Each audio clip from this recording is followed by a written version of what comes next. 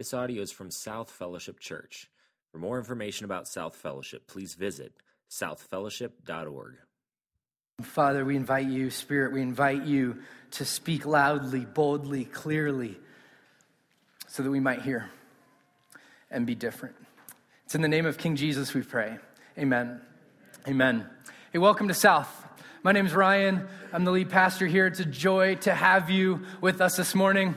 Sort of funny, I can only assume that was Aaron singing behind there, sort of like the Wizard of Oz, speaking truth to us. Workflow may not be our thing we're best at, but we're going to have a little bit of a different morning together. We're going to enter into a story through the book of Acts. It's interesting, as I was studying this passage that we're going to be looking at today, I had a memory from when I was a college pastor leading a group of college students down into the mountains of Mexico sort of come back to me. We were going to work with an indigenous people group down in southern Mexico in the little tiny mountain village of Sequicho. Will you say that with me? Sequicho, right? Yeah, I'm sure we all said it wrong, so the Lord knows. But so we were in this little village of Sequicho, and we happened to be there on the one day of the year that their saint came to town. By their saint came to town, I mean that men from the village went to the town nearby and they got Santiago Apostol and brought them into the little village of Sequicho. They proceeded to have Santiago mounted on this white horse, and they paraded him into the center of this little village. And Santiago started to battle the other competing lowercase g gods for prominence in his own town. And so imagine, if you will, a number of people, probably a few hundred people gathered around in this town square, Santiago paraded in by other people on his white horse, and competing gods start to fight against him in the town square. Now, because this is Santiago's town, he was victorious, and the other lowercase g gods didn't look quite as ornate and done up as Santiago, but they were looking decent, were lit on fire in the middle of this town center and burned in a declaration that Santiago is our God. Now, I have about 20 college students with me. They're going, so Santiago, that's the Spanish translation, or the Spanish word for James, right? So this is James, as in the disciple. Right. This is James as in the disciple. And they proceeded to walk him down Main Street to this amphitheater where they had this whole night-long celebration, food, dancing, drinks, celebrating this God. And I started to think, what's life like for these folks? What's life like? Because they live in this story. They live in this story where every year this God, quote unquote, this saint comes and they bow down quite literally and worship him. I started to wrestle with what is their story, their narrative, if you will, of what God is like. How does that shape their life? I'm going to use the word story this morning, but that's what I mean. I mean narrative. I mean, you can think, if you like the word worldview better, you can think worldview, but it's a story that they find themselves in. And wouldn't it be interesting if the Bible sort of showed us what it looks like to enter into these different worldviews, these different narratives, these different stories that people live in? And in many ways, that's what the book of Acts is like. It shows us how to enter into stories like in the village of Sequicho, where they have this synchronistic view of what it looks like to worship God. And the book of Acts, the second half that we're in, it follows the Apostle Paul as he starts to enter into these different stories. And it's interesting because as Paul leaves Antioch over there on the east side of the Mediterranean, and he travels to Cyprus, and then he travels back up, he eventually ends up in the land, the area, the region of Galatia. And in that region, he starts to preach, he starts to teach, and he starts to enter into stories, different stories, and unpack what the one true God is really like from inside of the stories that people find themselves in. And so as many people as there are in this room, we have these different narratives that we think of when we think of God. We have these different convictions, these different beliefs, and for many of us, it's centered around what we read about in Scripture, but for some of us, maybe that's not true this morning. And I want to show you the way that God sort of condescends and through his people enters into the stories that people find themselves living. Acts chapter 13, if you have a Bible, will you turn there with me? Acts chapter 13. Paul has just had a pretty miraculous interaction with a magician, and then he goes to the land of Antioch and Pisidia. So not to be confused with the other Antioch, okay? Two Antiochs in the story of the book of Acts. One of them is up here. This is where Paul leaves from. And the other is up in the sort of central part of the Mediterranean. Just go directly north and you find the Antioch we're going to be reading about this morning. Chapter 13, starting in verse 13. If you don't have a Bible, it'll be up on the screens as well. Now, Paul and his companions set sail from Paphos, and they came to Perga in Pamphylia. And John left them and returned to Jerusalem. But they went from Perga and came to Antioch and Pisidia. And on the Sabbath day, so this is the day that the Jewish people would worship Yahweh, they went into the synagogue and sat down. Now, this, if you are teaching in the synagogue on this day, this is definitely a prominent entrance, most likely by the Apostle Saul and his friend Barnabas. They're noticed. Listen to the way the story goes on. And after reading from the law and the prophets, so this is the story that these people are going to find themselves in. The law and the prophets. After reading from the law and the prophets, the rulers of the synagogue sent a message to them saying, "Brothers, if you have any word of encouragement for the people, say it." So, Paul needs no large opening to preach the gospel. What's that? See, this is the way most preachers are. I mean, you give us an inch, we'll take a yard, right? If you have a word of encouragement for us, Saul, Paul, would you stand up and would you give it? Verse 16, men of Israel, you who fear God, he says, listen up. Here's what Paul's going to do. Paul is going to enter into this age-old story of Judaism. He's going to enter into the people who worship the one true God in Yahweh and have for generations and generations. And he's going to start speaking into their story. You people who fear God, he says. Let's chat. People of the law and the prophets. Let's have a talk, he says. Let's have a talk. Verse 17. The God of this people, Israel, chose our fathers and made the people great during their time in the land of Egypt. So here's where he's starting. He's starting, okay, remember when you as a people were in slavery. Remember when you were in Egypt. He's going to go on and he's going to say, and then remember when God graciously, sovereignly led you out of Egypt and into the wilderness. And then remember from the wilderness when he led you into the promised land. Now, this is the story that Paul grows up in. So like a parachute dropping into the middle of a football field, he's at home. He's going, I can tell this story. I can interact with this story. He goes on in the next verses to talk about the way that God graciously, lovingly leads these people from Egypt to the wilderness, where he graciously provides for them for 40 years into the promised land where they live, and they kick out everybody else in there. It takes about 450 years, but eventually they do it, or better said, God does it. And then he gives them judges, kings, of whom King David is the most prominent.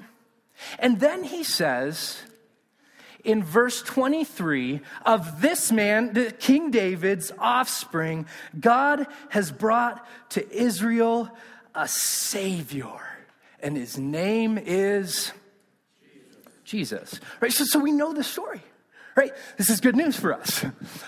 So he leads us up to Jesus. And he says, all right, everything that you believed, everything that your hope centered on was leading up to this one man, this offspring of God. His name is King Jesus. This is a story that they knew well. This is a story Paul knows well. This is a story that he enters into with some ease. And he goes on to say, brothers, verse 26, sons of the family of Abraham, and to those among you who fear God, this message of salvation has been sent. So here's what we start to see. This story all along pointed to Jesus. It was all about Jesus. And it was an offer, an invitation. In its culmination, it was an invitation to the story of God that he was telling through the person and work of Jesus. And he says this, for those who live in Jerusalem and their rulers, because they did not recognize him, nor understand the utterances of the prophets. So this is how their story's informed. It's informed by the law and the prophets, remember. But here's what Paul's going to say. This is your story, and this is where it was leading, but you missed it a little bit. You missed it. Which are read every Sabbath, fulfilled them by condemning him. Interesting. He says your story, you actually lived into the story that God was telling by completely missing the story you lived in. You missed it so bad that you killed your Messiah. Skip down with me to verse 30. It says this, but God raised him from the dead.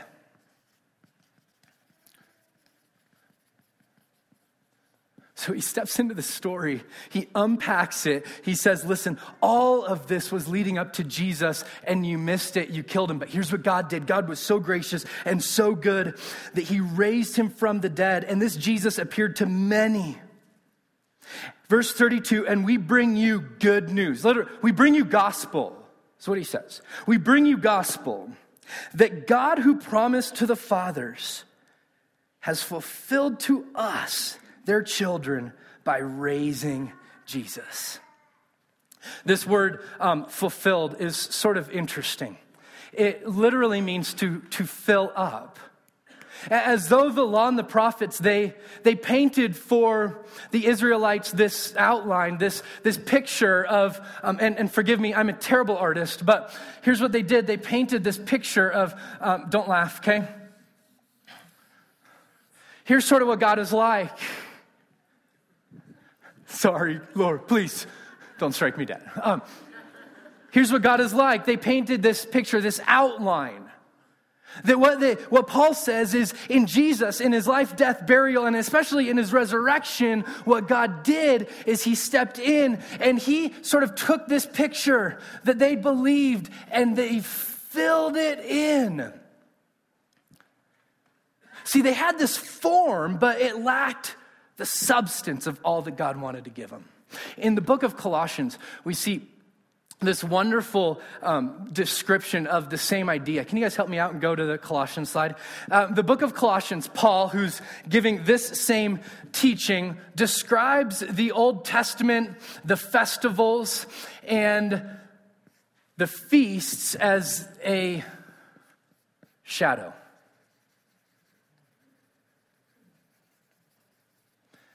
He says, all right, the story you're living in, it has the shape, it has the form, but it lacks the substance. It lacks the substance. So in verse 38, listen to what Paul says. Let it be known to you, therefore, brothers, that through this man, forgiveness of sins is proclaimed to you.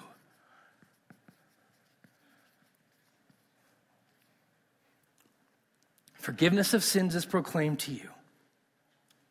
And by him, this Jesus, who God raised from the dead, everyone who believes is freed from everything you couldn't be freed from under the law of Moses.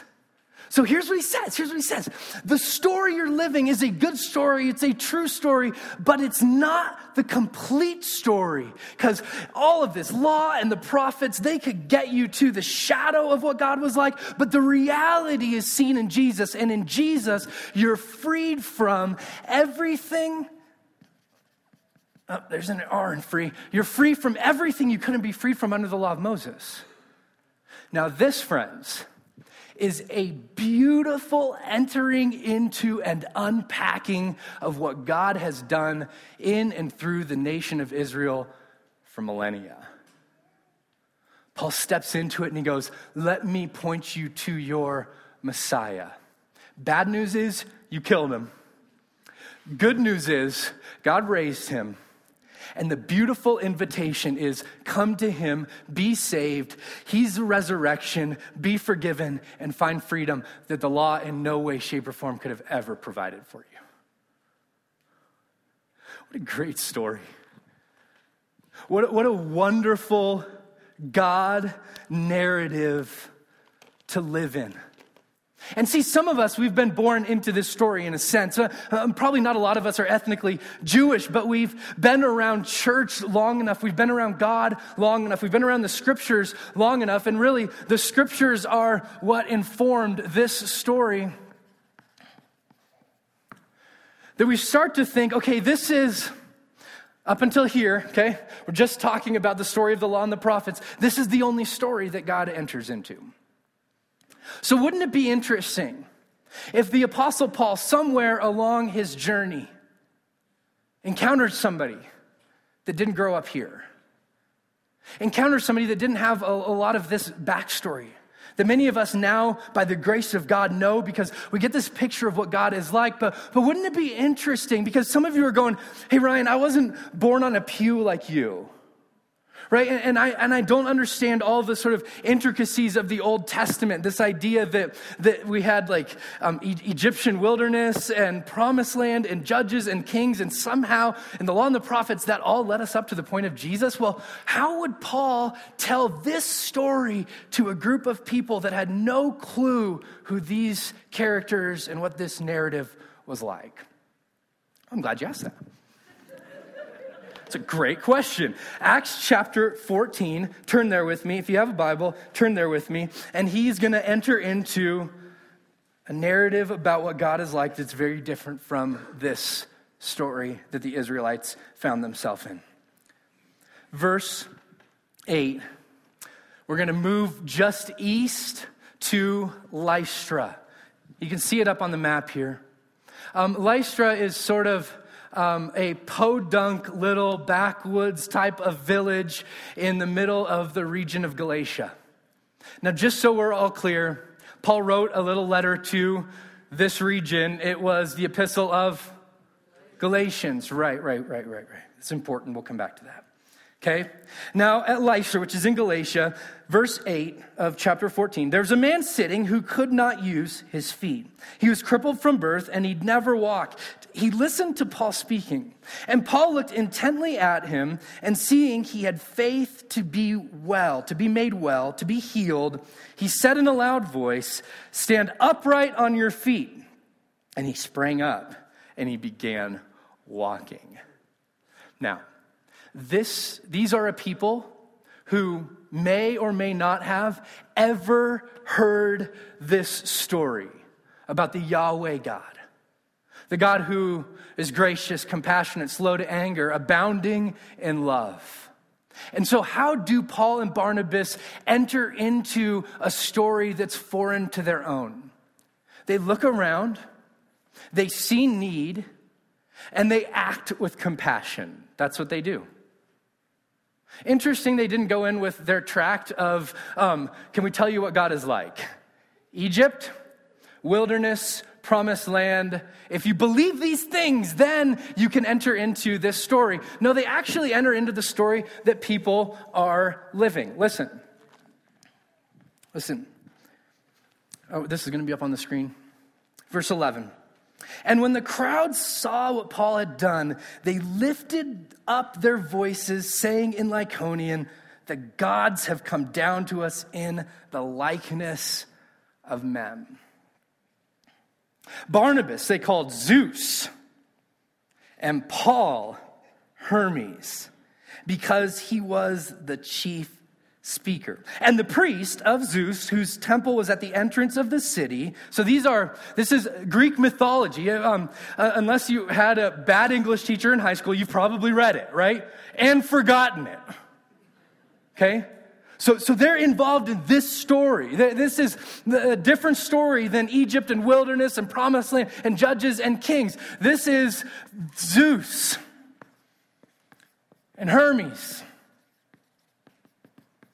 And the other 10 other guests, not as prevalent gods in between, but you sort of know about them as you've studied mythology. There's 12 total that are the prominent gods, but there's a whole pantheon of gods that these people believed in. The 12 were sort of based at Mount Olympus. Zeus was the god of the gods. Hermes, as you've read here, was the messenger of the gods.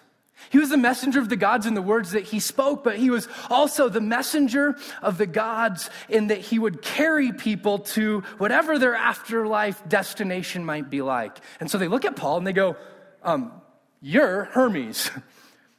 And they look at Barnabas and they go, you're like Zeus. Most commentaries say it's just because he was a little bit older. Okay, so they look at Barnabas and say, you're like Zeus, and the priest is all over it. Notice. Let's not let this opportunity pass us by. They may or may not have read in the poet Ovid about Zeus and Hermes.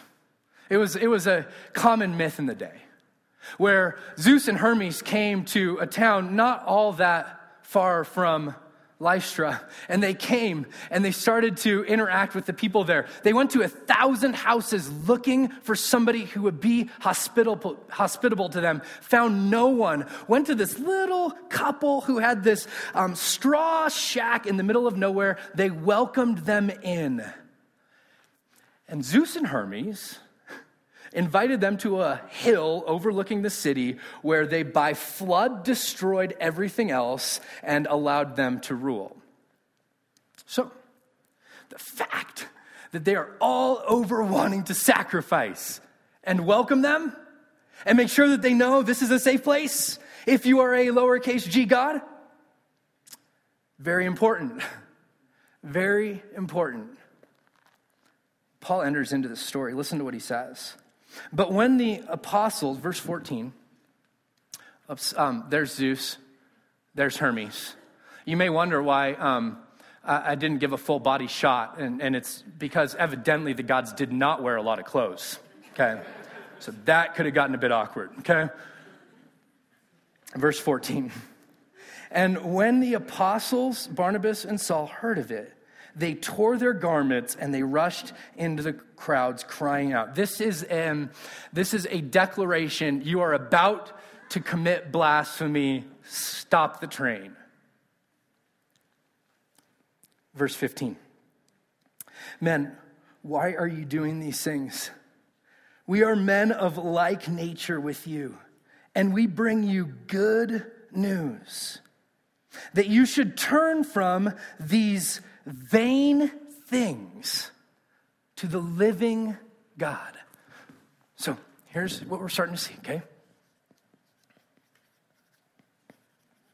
He's starting to complete their story too. Just like he took the story of Israel and said, let's bring this along to its culmination, he's gonna start to do the same thing with this pagan story. Turn to this living God. Turn from the idols, from the vain things to this living God. That word vain is a really interesting word in the Greek. Some of your translations may have the word worthless there. Others might have the word empty. Empty is a great translation for this word. Turn from these empty things, these things that have this like shape, the form, but they don't carry the substance. Interesting. It's sort of like speaking fulfillment in a sense, in the sense that fulfillment fills up what's lacking. He says, hey, turn from the emptiness of these gods that you have to fear and these gods that you have to appease and the gods that you have to always wonder, are you on their good side or on their bad side? And are they having a good day or are they having a bad day? Did they get their coffee in the morning or not? Turn from that to the living God. Interesting. Notice their declaration, the Lycaonian people. The gods have become men. So, let me ask you a question that we're sort of uncomfortable with. I'll get that on the table. That I'm okay with that. How far off are they really?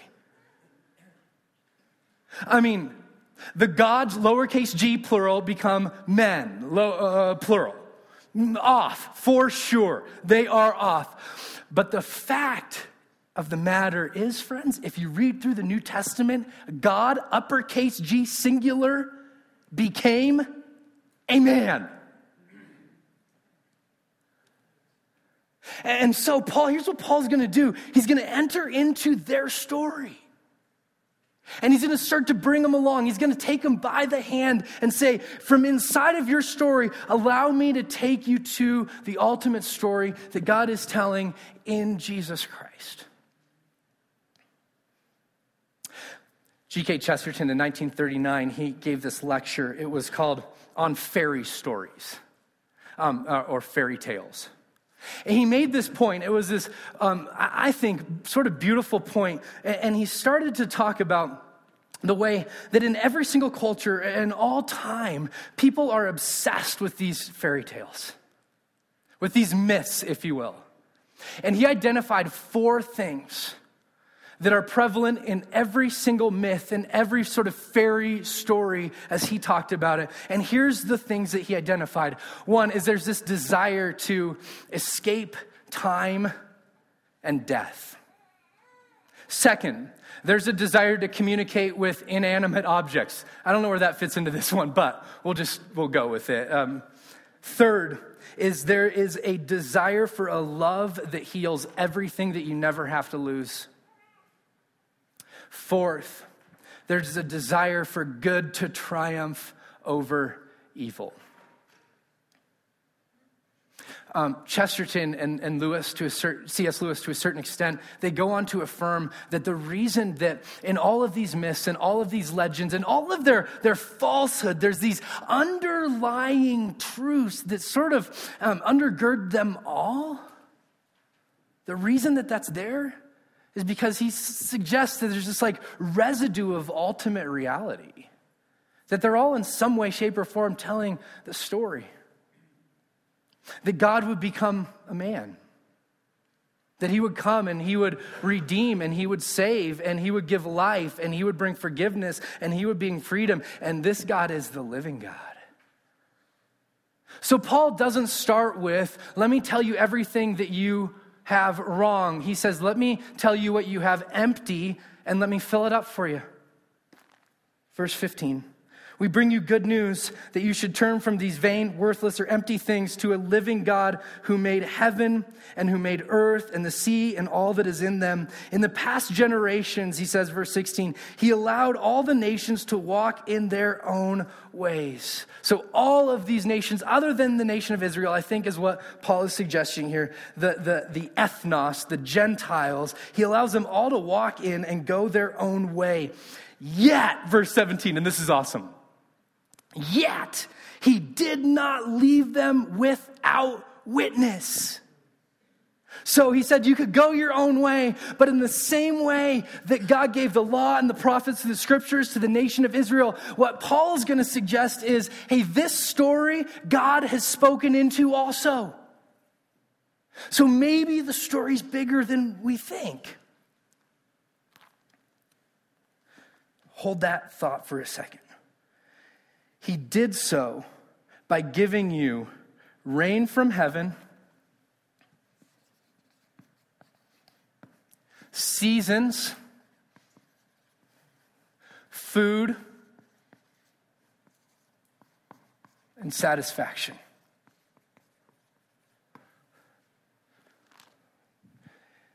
Rain from heaven, fruitful seasons, satisfactions in your heart, food, and gladness. See, sometimes as followers of Jesus, we get a little bit condescending to people that are outside of our camp. And so the invitation becomes, I know your life is terrible. Step over onto this side. It's not the way that Paul starts at all. In fact, the apologetic he uses, I think in some ways we get a little bit uncomfortable with. We might even want to burn him at the stake and call him a heretic and use his own letters to crucify him. Because here's what he does. He enters into the story that they live in. And he starts to say, you've seen God. You've experienced God. In joy, in gladness, in rain. When you stood outside and you looked up at the rain, it was his gracious, loving provision to your life. Sure, it's different than the shadows that led you to Jesus. It's raindrops. But you've experienced this God. He's that good. The whole thing is his story. I like to consider it the biggest, smallest story you've ever heard. Did you know, hey, will you look up at me for just a second? There's not a person that you're going to meet that hasn't had that internal angst of, I think that maybe God is reaching out to me. But here's what we've done. Paul, in this masterful way, and you're going to see it again in Acts chapter 17, we'll unpack it more then. In this masterful way, he uses resources that are all around him for the sake and the name of Jesus that I think we would shy away from. His evangelistic resources are vast. I mean, it's like go up and look at the sky and sit back with friends and family and enjoy great food. And you've experienced a touch of the goodness of this Creator God.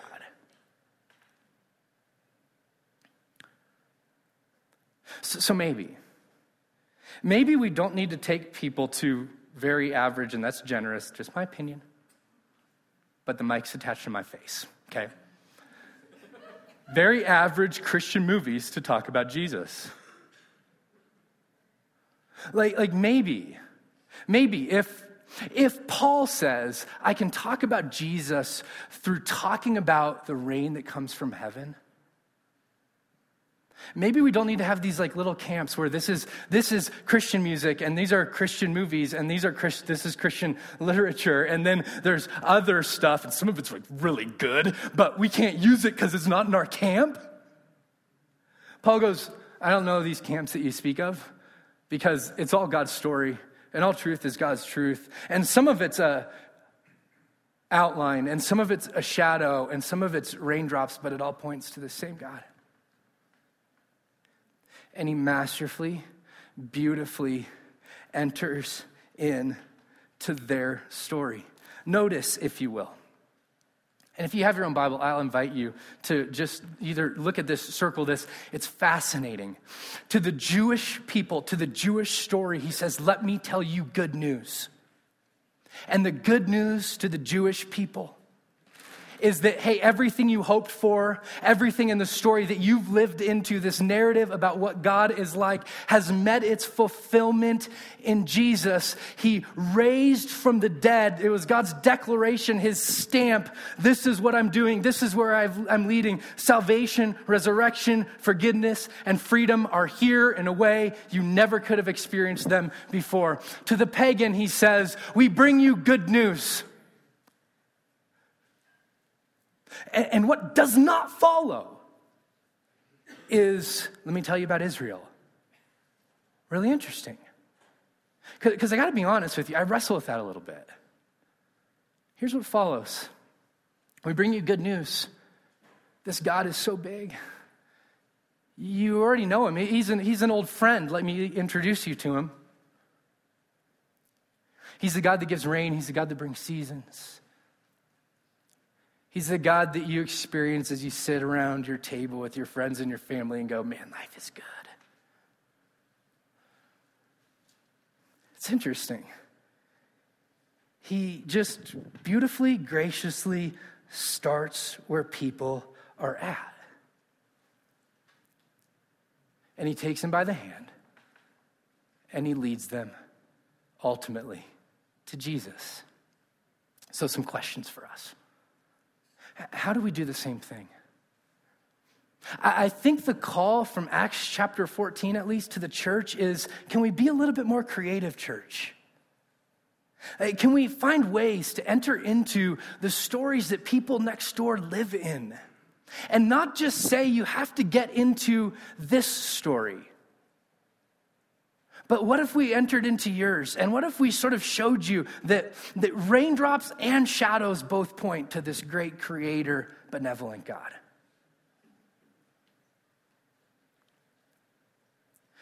What if we believed that this longing that people have inside of them to encounter the living God, that God had already crossed paths with them?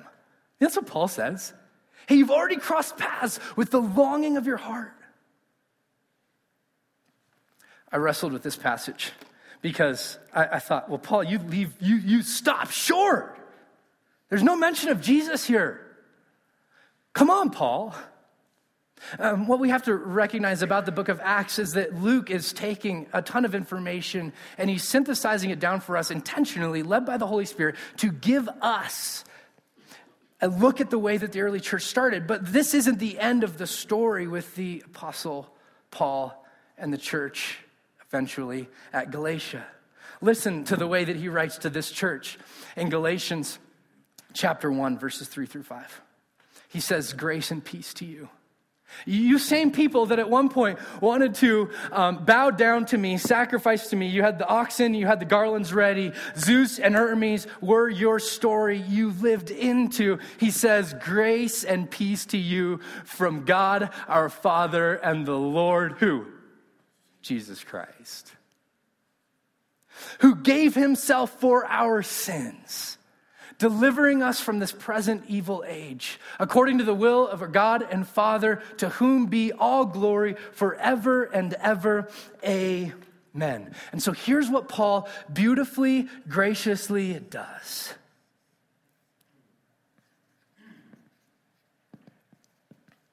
He starts in their story. He points out things that are both empty and lacking in an offensive way to them. And he builds bridges to things that point to the reality of what's found in Jesus, the redemption from our great God. And he takes him by the hand and he says, my conviction is that you've met this God at some point along the way. My conviction is that the longings of your soul are met in the one, Jesus Christ. Let me introduce you to him. What a wonderful invitation, friends. What a beautiful, beautiful story to live into. I said it's the biggest, smallest story you've ever heard. Because here's what we have. It's the biggest in the sense that God can even show himself in situations and cultures as pagan as bowing down to Zeus and Hermes in the rain, in food, in gladness, in joy, and satisfaction. This God even pokes through there. But in every story of all time, I'm not saying that all paths lead to God. Please hear me. This is important. All paths don't lead to God, but God meets people on every path. Okay? And it's the biggest story because he does that. And it's the smallest story because his goal in every single one of them is let me lead you to Jesus. And so, for 2,000 years, followers of Jesus have been gathering around this table to remember that God's taken a bunch of ragtag individuals and made them into a community of faith. It's the reason we gather around a proverbial table.